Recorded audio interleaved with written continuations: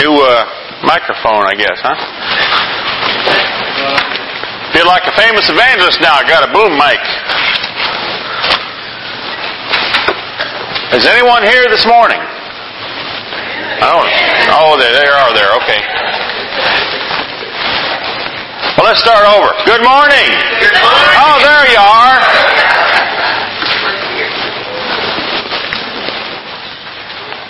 Some people in this room are here because somebody else prayed.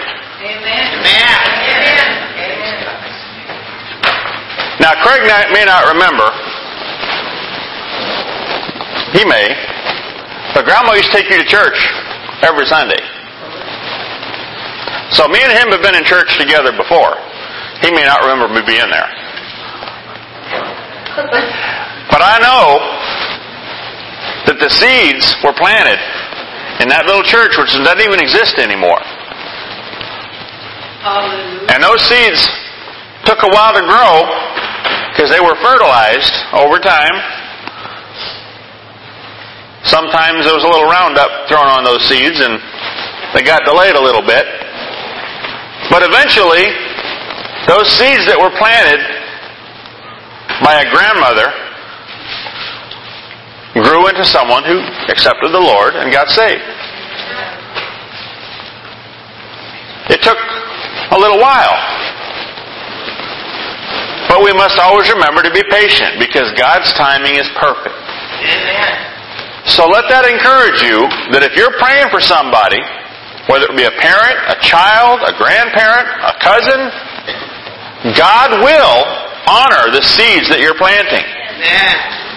You may not even be alive or aware when it happens.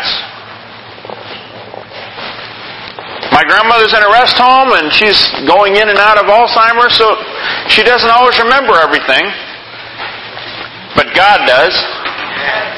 And when we all get to heaven, these bodies will be gone, and their rewards will be given, and everyone will know who prayed, and where those seeds were planted, and how they grew, and who watered them, and their rewards will be given appropriately. Now, if you want to be a part of that grand ceremony, then you need to live for the Lord. Pretty simple. Well, there are certain steps that we need to follow when living for the Lord. Some of them are required to get to heaven. Some of them are required for obedience. Now, I am human. Anybody else? Amen. Who has never made a mistake? Okay, Steve, you're a liar. I'm sorry to tell you from the pulpit. The Bible says, if you say you have no sin, you're a liar.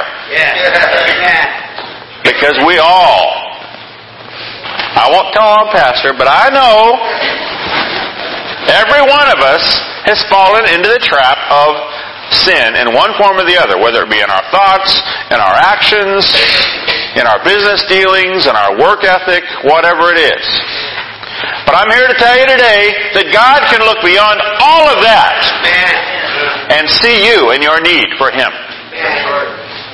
It doesn't matter what you've done, where you've done it, how you did it, and whether or not you're still paying for the consequences of doing it. He will look after you and give you victory in the midst of the storm that you've created for yourself. Do you believe that? That's right.